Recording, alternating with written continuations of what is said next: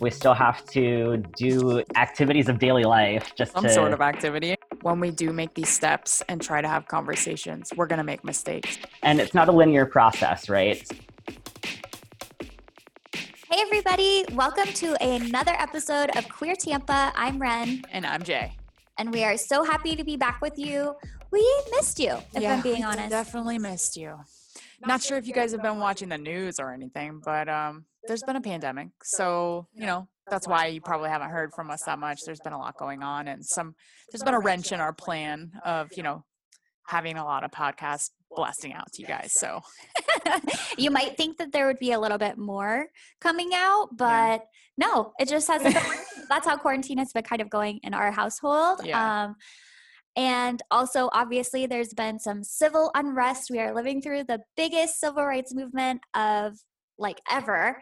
So today's podcast is really going to be some resources, emotional resources, and literal tangible resources that you guys can use in order to survive this emotionally and physically and really be showing up for yourself and also for our community, for people that we really care about. So before we kind of start diving into all of that though, we got a lot of questions from you guys about surviving quarantine with your spouse. So lucky for you, you're talking to the right people. So we wanted to give you guys some tips, or at least just give you a peek into our world. Yeah. So a brief history about Jay and I, we used to work kind of different schedules all the time. So we each had these separate physical jobs that we went to and had different schedules. And so that's really how most of our relationship went for about 4 or 5 years. And then when we started our company, we both at the same time kind of went through career changes. So Jay went full-time with our company. I went full-time working from home. Part of that was with another company and our company, but all of a sudden we were both at home 24/7 and it was a really hard transition. So I'm sure. What are you talking about? I love that. So I'm saying all of that because I feel like that's what a lot of you are going through right now is, you kind of get more space and you have all these daily interactions with other people who are laughing at your jokes or Jay, I know when you would go to the office, everybody was gassing you up always with how hot you are because you're a really hot person. So, you got a lot of compliments so did I. I was a hairdresser. People love their hairdressers. And so then we went to being at home all the time. So all of our interactions were kind of wrapped into each other. All of our it's a lot on your shoulders. It's a lot. So what tips, Jay, would you say would help people going through this right now? I would say, if you're somebody that needs space, you'd probably have to establish those boundaries. I would say, make sure you're upfront with how you feel. Because if you just keep everything to yourself and then you just kind of let everything get under your nerves, you're going to kind of flip out. I would say just kind of say what you need and do. If you're the kind of person that needs that space, go find something to do on your own and then come back. It's also a tip that I learned from my therapist. So I'm giving you some free, awesome information here. Yeah, I think that's a really good point. And if you guys, I don't know your relationship style, but I can share from our perspective what we've learned where it's we're both kind of people pleasers in terms of I want to do everything I can for Jay to have a good day. And I know it's vice versa. She's doing everything she can to make sure that I have a good day and be a thoughtful partner. So what happens is, this sounds really good in theory, right? Right, of course. But it's we're both going out of our way for the other person, but maybe we're doing things that they don't care about or that aren't actually important to them. Right. Maybe we're ignoring our own needs. So then we're pissed because they didn't read our mind and know that that's what we needed. Yeah. These are all things that we've kind of had to work through because it's just not sustainable going at that pace. No. And so it sounds so simple, but I've learned over my lifetime that simple never means easy. Usually the simplest things are the hardest things to do, but it's just literally being as blunt and forward as possible about look, I need to spend more I locked quality time with you where when we're communicating, we're staring in each other's eyes and we're like really present. And, the more we can be direct, and I'm telling myself this because I'm not perfect at this. We literally were talking about this morning. So it's like, so the more just like upfront and ridiculous you can be about like what you really need, I think it can avoid a lot of fights. Yeah, and I think just trying to be patient. You especially if you're just spending this much time together, you have to really just be patient because you're going to see things that maybe you don't normally see, like behaviors or even like certain situations in each other that you're not used to, maybe, and maybe not. But like you just have to be patient. You're experiencing it together, so give the other person a little bit of slack. You're losing patience. Well, maybe take a break. Maybe walk away for a second and get your thoughts together and come back and have that conversation if it's something that you really need to do. Those are things that I've learned, and this applies to quarantine. It's the same situation. It's just obviously we've experienced this before quarantine, so we're pretty much like okay. But I think that everybody could really find that information useful. So I hope that everybody has survived quarantine together. But yeah, I'd like to hear some stories. Like to know how everybody has been doing. Yeah, we would love to hear about it, and we could feature it on our social media pages. So you can DM us and we'll showcase all of those stories.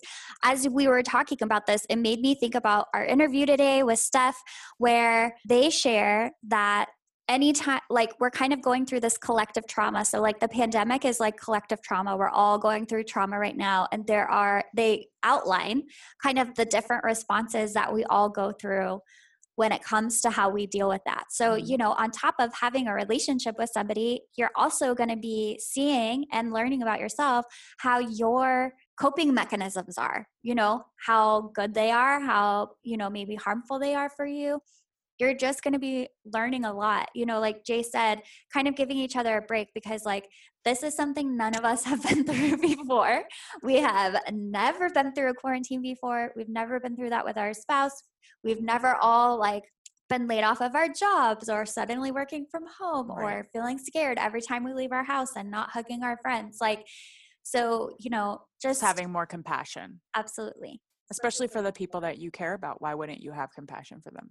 And even with friends, if friends are struggling more or if they are needing more or even silent more, it's like we are all really dealing with a lot. Then add on the layer of trying to change the world on top of it and trying to break down these barriers on top of it. It's like, we all it's a period of, it's just like a grace period, it's almost like whatever, we're going to just get through this together. I accept how you're going through it and I stand with you, and we're going to get to the other side. So I do believe that this is changing a lot of us in a positive way. I can see a lot of sides of some of my friends and myself, and I can really see a positive evolution happening, and that makes me feel really happy.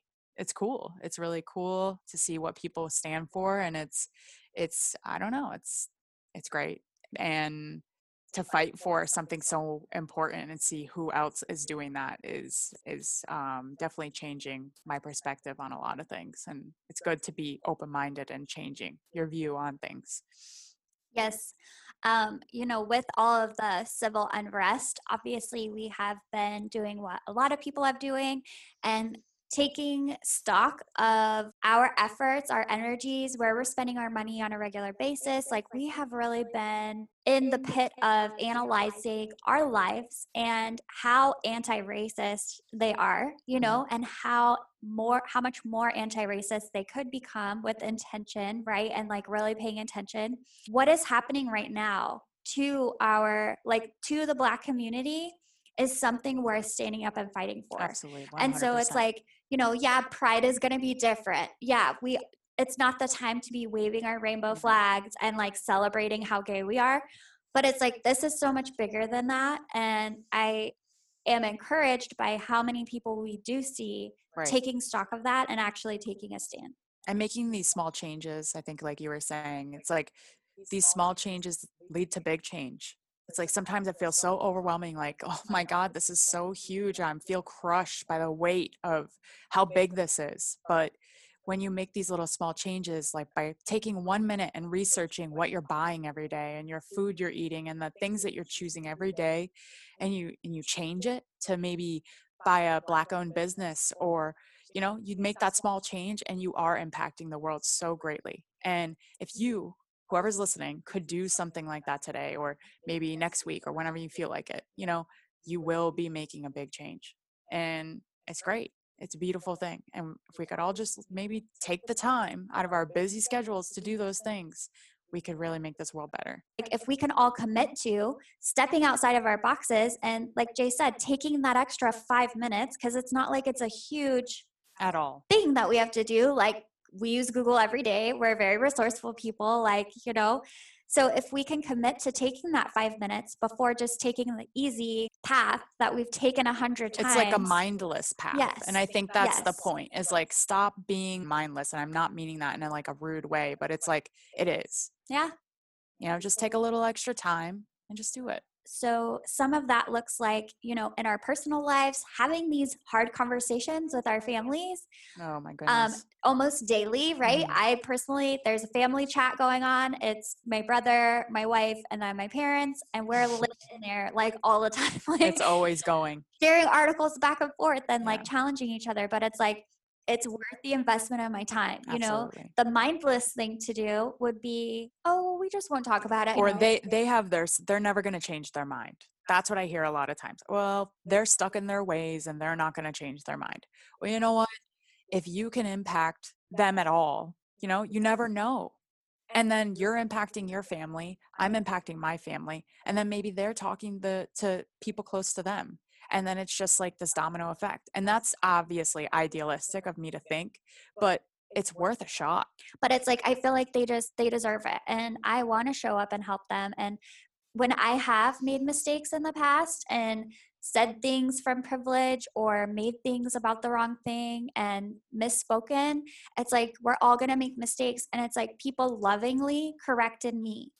And I want to be able to pass that on and pay that forward, because I know how much that changed like my perspective and it opened things up for me. So it's like, I want to be able to help help people do the same thing. And like my family is coming along. There is progress. They are.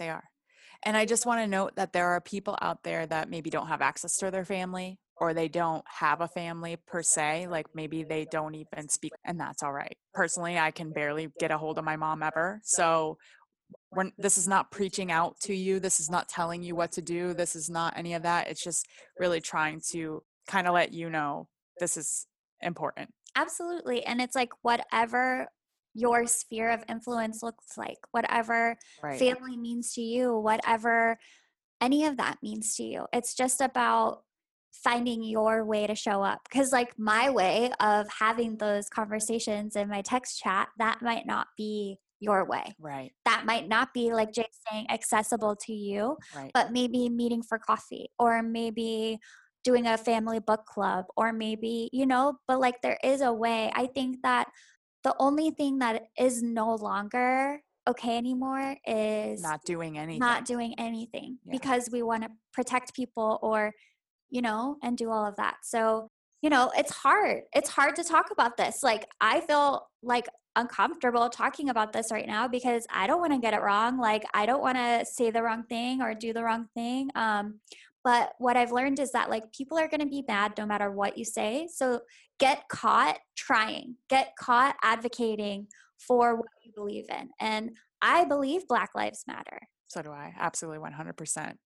And we want to be showing up imperfectly and in messy ways, but like we want to be doing this work. And if you are out there and you're a queer white person and you want to be doing this work, but you don't know how, or you're just feeling stuck or stunted, or you can't figure out what that looks like in your life because of, maybe your queer identity, you already don't feel safe. It's like, please reach out to us and we'll find resources if we can't help you directly. And we'll talk to you about it. Because what we've always wanted with this podcast is to share real stories about what it's like to live outside of the norm of society, and to empower people to feel like they have community. Yeah.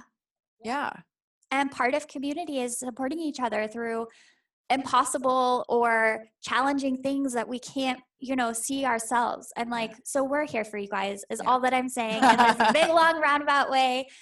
Having said all of that, our guest today on the podcast is a familiar voice. It is Steph from episode 5, our queer wellness expert who owns Medicine Within LLC, their own therapy practice in St. Pete, Florida.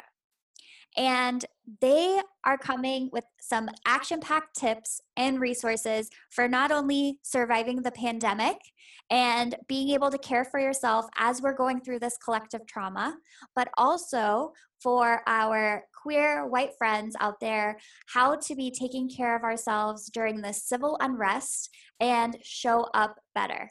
Yeah, I'm really looking forward to this podcast. So let's get started. All right. And just one last note, Black Lives Matter. Hey, Steph, it's so nice to see you again. Start this off. Why don't you go ahead and introduce yourself?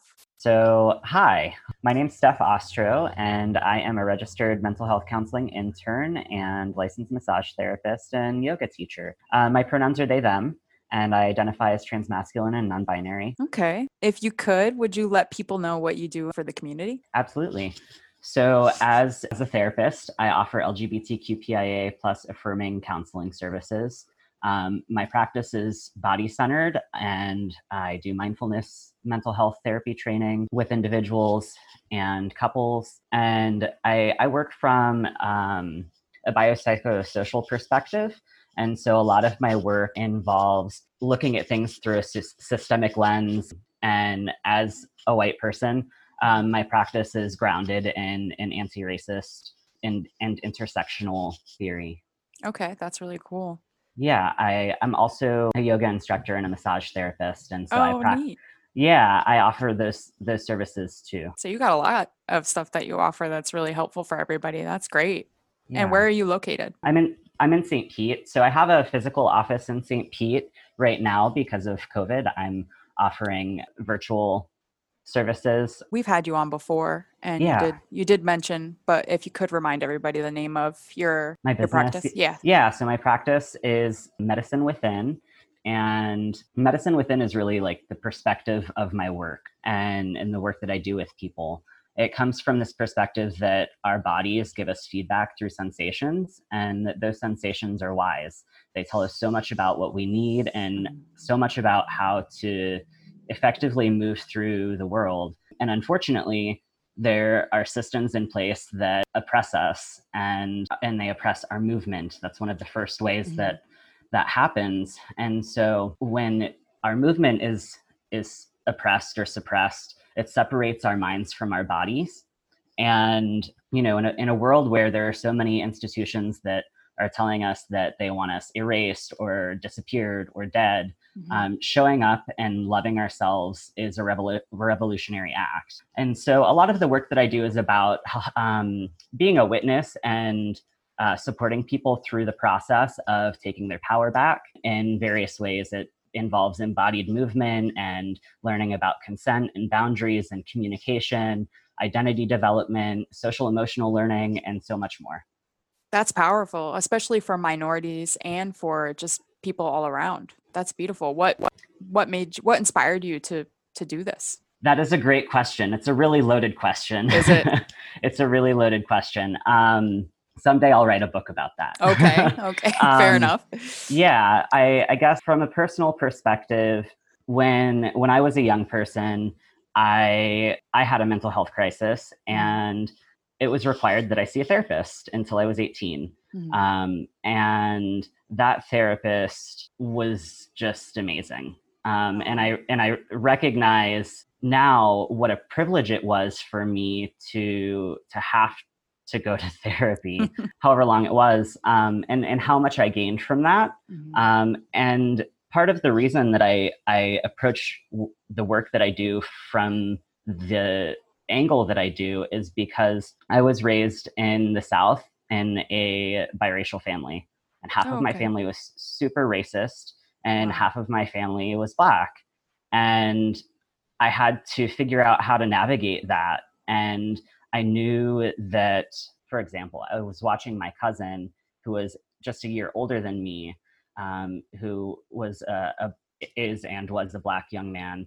And when things happened to him, he got treated incredibly different, right? Like he didn't get like, oh, you have to go to therapy until you're 18. He got like, if you do this again, we're gonna, either Baker Act you or we're gonna, send you to jail. But yeah, so that's like a personal story that just shares why I do the way that I do. And, I'm a trans person, and I began medical transition at a time where there was a lot less resources available to trans folks. And so I feel really passionate about making sure that folks that are trans and non-binary have access to resources and don't feel that they're being gatekept, and that their identities are valid, and that they have support. Yeah.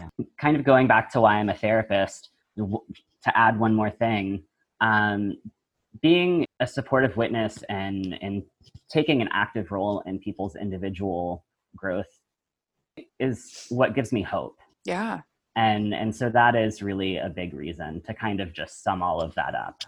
This is also probably a loaded question. In what ways do you think that people can cope with what's going on in the current climate with COVID, and what are some stress techniques possibly that we could share with everyone? Okay, so coping with COVID and how to deal with stress. I am not a public health expert. Right. And so I can't speak a lot about COVID itself. What I can do is refer folks to the CDC's page on daily life coping and managing stress and anxiety, because they do have some really good resources on there, as well as the World Health Organization's mental health and substance use page that's related specifically to COVID-19. And so I guess there's a starting point with this. So as a therapist, I listen to a bunch of other therapists talk about things. Right. And so one of my favorites, and I know that I'm not alone with this, is Brene Brown. And so for those of you that don't know, Brene Brown is a researcher. She's a white woman. She started her work as a social worker, and then she started doing shame research. And she wrote a book, and she has a TED Talk, and she does podcasts. And her content is incredible. I don't know what other word to use right now. And very enlightening. And so one of the things that she talks about is FFTs. Okay. So FFTs are fucking first times. Cool. And so one of the major things I think to recognize about COVID is, in our lifetimes, we've never experienced anything like this before. It's a fucking first time. It's a really big one. Right. And so she says that there are some steps to dealing with first times. And those are recognizing that we're having a first time so that we can normalize the fact that it's new. We're new at this. Like, we have no idea what we're doing. We don't have enough information. At all. Yeah. And then she says to put it in perspective. So knowing that you're going into something that you're new at, or that you don't have a lot of information about, you're still learning, like, adjust your expectations. You might have gone out last week without a mask before you knew that you needed a mask. And now you know you need a mask. So once you know better, do better, kind of thing, right? So adjust your expectations. We're going to make mistakes. We're going to screw up. And that's okay. It's not like a moral failing to make a mistake. The important part is recognizing that you've made the mistake and fixing it. And that's how we learn. It's a super important part of how we learn. And then the last step that she says is reality checking. So it's really easy when we're having a first time to get in our head and beat ourselves up about wanting to be perfect or do something really well, or, all of these sort of things. And when it comes to COVID, it's like wanting to correct all of these social behaviors, like feeling anxious in the grocery store and, bumping into somebody, or being like, no, stay 6 feet away from me, and all of these things, right? So adjust your expectations and really touch base with reality. Like, there are some things that are going to happen that are going to be uncomfortable. We're in this together, and we're learning and growing, and that's where it is. That's good. Very helpful. Yeah, and I'll talk about Brene Brown too a little bit later, specifically with the FFTs. But the other thing that I wanted to talk about in relationship to COVID-19 and how to cope with the stress is offering some information about the experience of this collective trauma, and trauma responses. And I might tear up here only because earlier I received a message from somebody that was so sweet and was thanking me for some. I don't create content often, but occasionally I do. And I created some content on trauma responses, and it impacted this person so much. They sent me a message to tell me it helped them feel empowered to start their own podcast about healing their trauma. That's And beautiful. yeah, so if I tear up, that's why. Aw. Trauma responses happen when our nervous systems are overwhelmed by something that's happening. And it doesn't need to be violent, which is something that sometimes people have a misconception about. It's a myth. Trauma doesn't need to be violent. And so when we experience something that is so overwhelming that our nervous systems don't know how to deal with it, our nervous systems are incredibly intelligent and they have these responses. They want us to fight and overpower whatever it is that is overwhelming us. They want us to run away or flee from whatever it is, to get away from it and have some distance and space. They might tell us to freeze. The freeze response is actually where PTSD comes from. And sometimes they tell us that we need to fawn, which is another word for appease. They want us to make the situation better. So kind of people pleasing and doing whatever it takes to avoid conflict and make things better. Okay.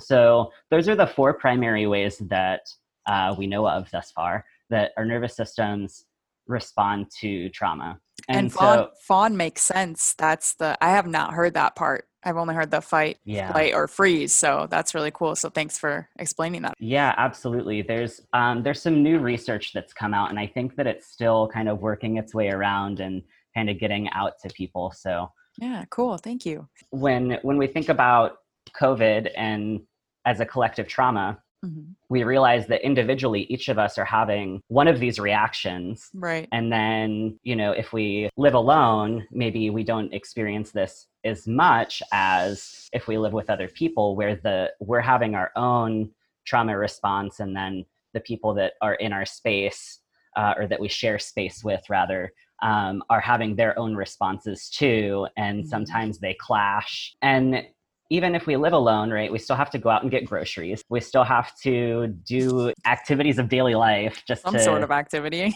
Yeah. And even if you're at home and like ordering all of your things to come to your door and not really interacting with anyone face to face, you're still interacting with folks through social media and so on and so forth, right? So those trauma responses come through in our communication. Yeah, recognizing where we are is a big piece there. Touch starvation right now, which for so many folks, especially folks that live alone or don't like to be touched in general, but have like a few close friends that they allow in their space, and aren't having that kind of closeness right now because of COVID.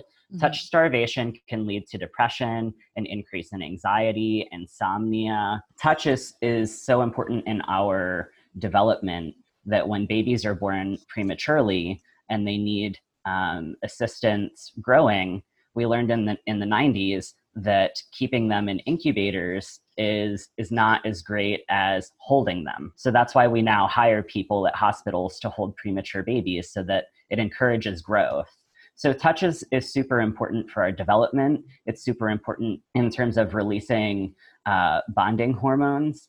Oxytocin and serotonin and dopamine all get released in our brains and trigger different kind of reactions and feelings and thoughts when we receive touch. And so that's something that is important to be mindful of. Are you feeling lonely right now? And if you are you also feeling touch starved? And there are ways to work with that where you can still feel safe. And so a lot of that has to do with checking in with your senses. So touching things. Like I keep fuzzy pillows around me all the time because I like to pet them. That's so cool. And yeah, and so checking in with your senses. What are you seeing? What are you hearing? What are you smelling? What are you tasting? What are you touching? And really using that to come back into the present moment when you realize like you're lost in thought or just out of it. That's a really great technique. That is good. How could you recognize if you're somebody that has that, but you're not sure if you, like, what if because you're saying there are certain types of people that have that touch starvation. What if you're not aware that you have that? Yeah, so one great way to check in with ourselves when we're unsure what we're feeling or what we need is an acronym called FALT. It's PHALT. And this is an adaptation from the DBT, dialectical behavioral therapy, kind of self-check-in that is called HALT. And so it's 5 questions. And the first one is, am I in pain, physical or emotional? And the second one is, am I hungry or dehydrated? The third is, am I angry, or are there other emotions that I need to check in about? The fourth is, am I feeling lonely? And the fifth one is, am I tired? Am I exhausted? Do I need to get some rest? And so when we check in with the PHAL and T, the two that stand out the most for folks dealing with touch starvation are being in pain, physical pain, and lonely.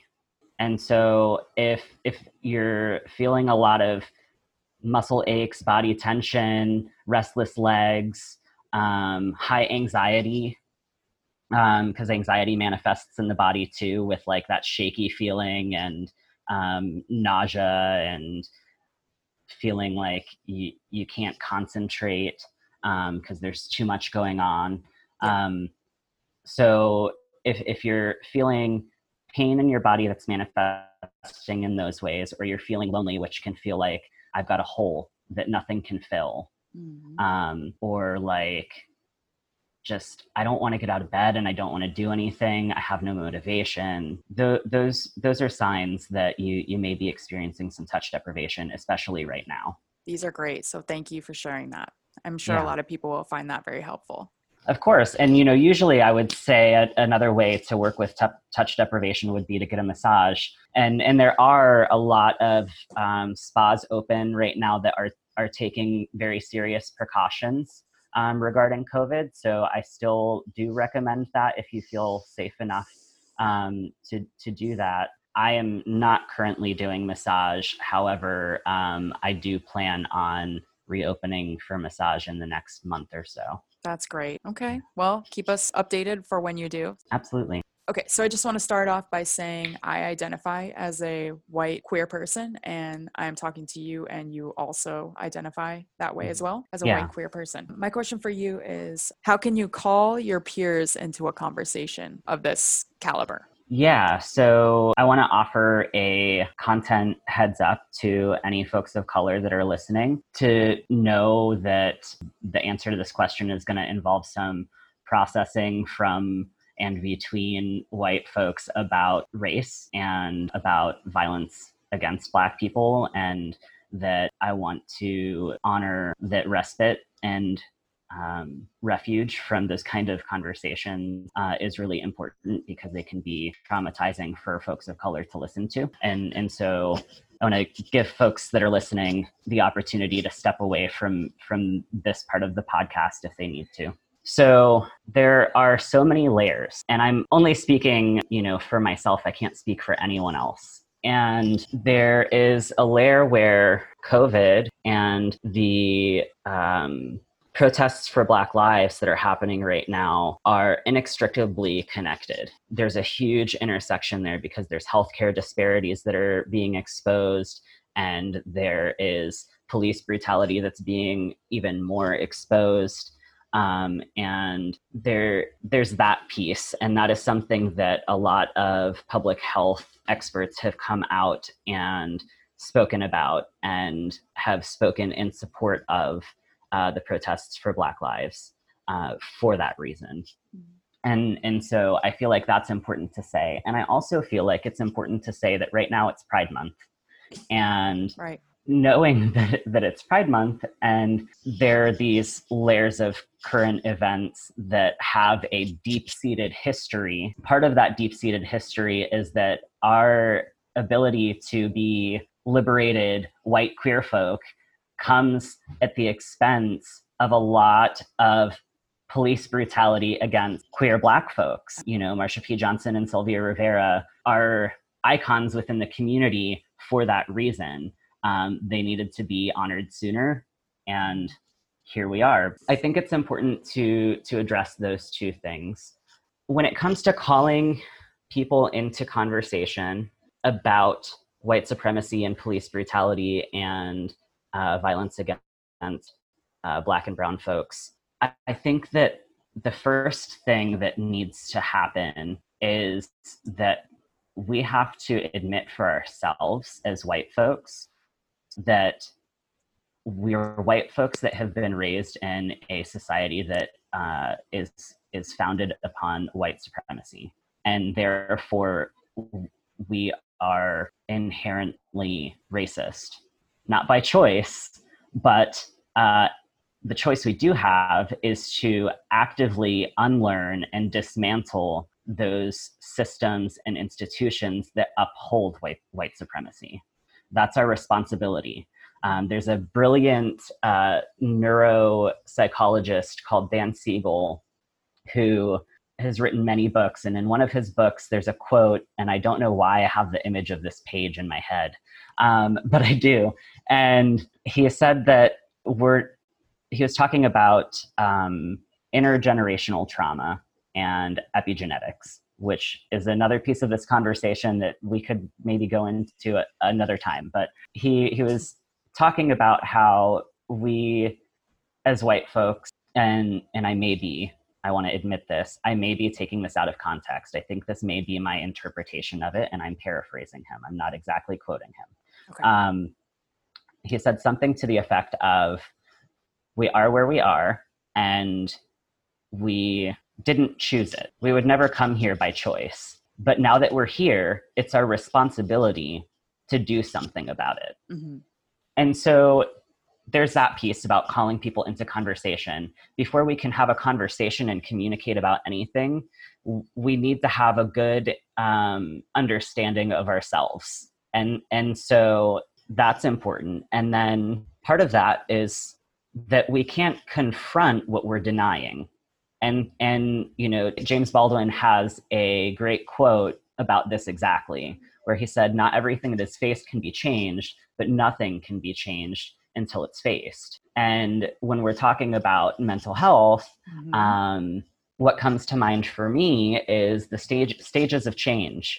And one of the stages of change is recognizing the need for change. And in that recognizing the need for change, we have to accept what is in the present. So coming to terms with what's actually happening. So as white folks, as queer white folks, we need to have conversations with ourselves first and foremost, and then conversations with each other. And it's not a linear process, right? So sometimes we have like a little conversation with ourselves and a big conversation with somebody else. And sometimes we have a little conversation with somebody else and it turns into a huge conversation in our own mind. Mm-hmm. And so that first step is recognizing, you know, that there is a problem and that we're part of the problem. It's important to also note that when you do these things, because that's perfect what you're saying, when we do make these steps and try to have conversations, we're going to make mistakes. You know, people are going to freak out. People are going to be very sensitive, or, you know, things are going to happen no matter how nice you are, but you just have to take that and learn from it and do better next time. And so this is where Brene Brown comes back in with the FFTs. If you're a queer white person, white queer person that is queer and white, if this is your fucking first time confronting and coming to grips with your whiteness, then it's your fucking first time. Yeah. You're gonna make mistakes. It's going to be challenging and hard, and you need to adjust your expectations and recognize that it's your fucking first time, and that's okay. I think there are a lot of folks that are perfectionists that want their fucking first time to like, for everything to just like blow it out of the water. I've definitely been there before. We grow through our failures though, as long as we are in supportive community. And that's important too, right? That is very important. Each of us, and this is something that, and that is that within each of us as people, there are marginalized and privileged identities. The issue is that some of us can hide our marginalized identities and walk in the privileged lane much, much more often than others, or rather move in the privileged lane much, much more often. And, you know, I can speak for myself. I'm male passing, right? And I'm white. I take up a lot of space in the privilege lane. Like I do, that is just because of my existence. Some of it I have control over it, and some of it, like this is me. I was born this way. And so the choice comes in with, well, what am I going to do about that? Because I have responsibilities based on things that I didn't choose. It's very important what you're saying. I think a lot of people are missing that part. And to connect it back to mental health, there is a psychologist. She is a Black woman. Her name's, and I may not be saying her first name right because I've not heard her say her first name. It's Thema Bryant Davis. And she has a short YouTube video that addresses therapists. And there was something that she said that really stood out to me. And it's that in the mental health field, there are so many more white folks than there are people of color. And that is due to, you know, institutionalized racism and folks of color, Black folks not being able to get into schools because of that, and economic disparities and redlining. And, you know, there's a whole history there that could be and is a TED Talk. But so the reality is that right now we have a ton more white therapists than not white therapists. And therefore, it's incredibly important for white therapists to say and acknowledge their whiteness and their privilege, and also actively do like this internal work, right? To dismantle it and do the external work, signing protests, voting, showing up at protests when we're available to, being present, how we're present with clients. Like this affects everything. And so she talks about that, and I feel like that kind of ties into this conversation. Yeah, it does. I wanted to offer some resources, because I feel that the sustainability of the movement for Black lives is going to be highly dependent on people, on white folks taking responsibility and doing things. And I also feel that the sustainability of the movement for Black lives is highly dependent upon each of us honoring our limitations and seeking support. Because if we burn out now, then the movement's not sustainable. So self-care is incredibly important. So that's another thing. And I think a major thing that white queer folks can call their peers into conversation about. Like if you see your friend not taking care of themselves, is that what you mean? Yeah. If you notice that your friend, like, I don't know, hasn't showered in 4 or 5 days, or that your friend has been posting nonstop and is engulfed in the news, you know, yes, we need to be aware, and we also need to take care of ourselves, because if we don't take care of ourselves, the ripple effect that we have around us and the impact that we have in our lives gets smaller. We think that when we overwork that impact gets bigger, but that's not true. It actually gets smaller when we overwork ourselves because we drain ourselves of resources quicker. Absolutely. Yeah. Is there a good way to start certain kind of conversations like that? I feel like people know themselves and their friends better than I do. And then there are some resources, like specific organizations I wanted to list. Okay. And so there's Surge Tampa, showing up for racial justice. Okay.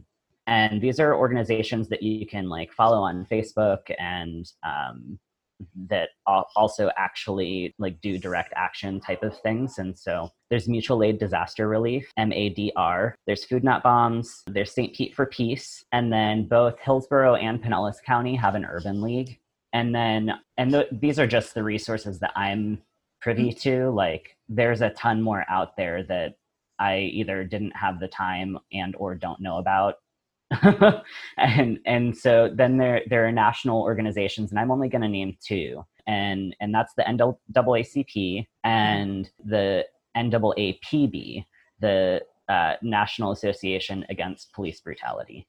Awesome. Thank you. Yeah, so those are two national resources that they release information and things like that.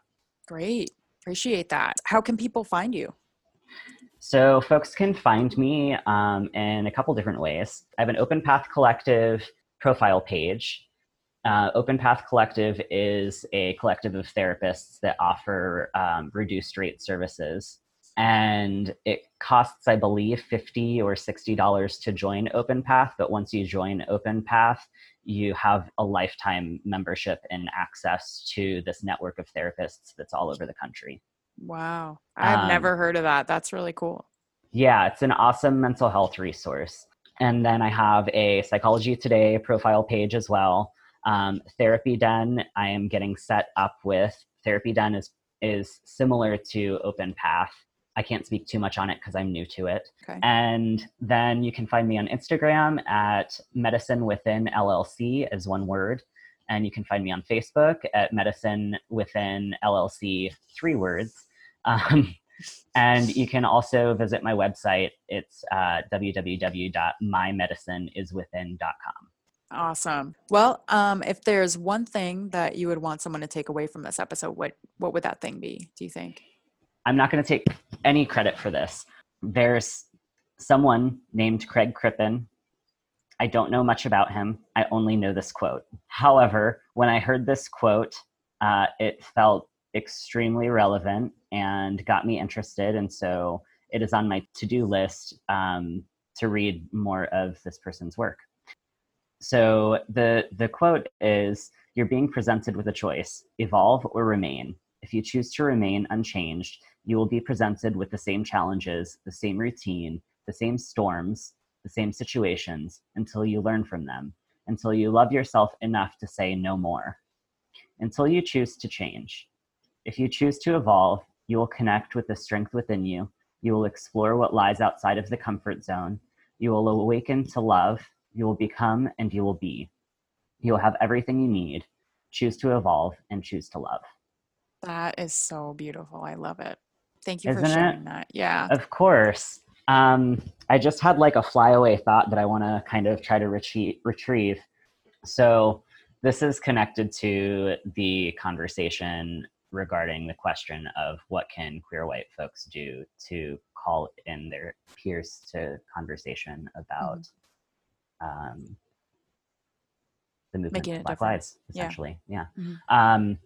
And that is, as white folks, we often get defensive, like you were saying, about our whiteness, right? When someone says like, "Oh, well, you have white privilege," it can feel like we're being insulted. And it's important for us to recognize that our power is being challenged. And that's where the defensive-ness comes from, because we're used to having that power, right? So that's like a natural thing that happens when someone's power is challenged, is this defense. And so when that happens, recognizing that maybe you just need to like take a deep breath or a sip of water or go to the bathroom and then come back and continue the conversation So there's that, but there's also this thing that I don't know if it gets talked about enough. And that is, as white folks, we have suffered through being whitewashed as well. We have lost a cultural identity that has to do with our ethnic origins. And because we have been whitewashed and don't have access to those ethnic origins, we colonize and we take the culture of other people and try to say it's our own. One of the many whys of like why white supremacy is a thing. This whitewashing is very intentional and deliberate, and it's this illusion of power interspersed with the real power that we get from the institutions that uphold white supremacy. I've never heard anybody talk about that. Yeah. So thank you for bringing that up. Yeah. So that's another thing that I feel like is a productive and or effective thing to call other white folks into conversation about. Mm-hmm. Is about, hey, do you know what your ethnic origins are? Like, tell me about your history. And some of us do. Like, some of us have done very intentional work to learn more about that and to learn like the good, the bad, and the ugly. Do you feel like people are just scared of it, or do you feel like they just are being lazy about it, or what do you think? Focusing on other things? Yeah. I think that I don't know that I feel like it's one of those things that I don't even know that a lot of folks recognize that they are doing it. Right. Like, how many times we get forms, right? And they say race and they say Caucasian or white. They don't say like, are you of Jewish ancestry? Are you Panamanian? Or like all of these, are you oftentimes Latina or Hispanic is on a form, but then we think like there are so many white passing Latina and Hispanic folks, so there's like all of these layers. It's almost like a conditioning that happens where you just like kind of just follow you don't even think about. I know personally, like I never even think about it. So I wonder if. Are you Irish? Are you German? Right. Are you Italian? Are you Sicilian? Are you Greek? Are you, like there is a rich culture in all of those, and we have been divorced by that. And I think that that's very purposeful. Thank you for talking about that. Yeah. It's worth talking about for sure. So thank you. Yeah. Of course. Cool. Love it. All right, Steph. Well, thank you so much for coming to the show. It's been a pleasure. Thank you. I look forward to talking again. All right. Have a good one. Thank you so much.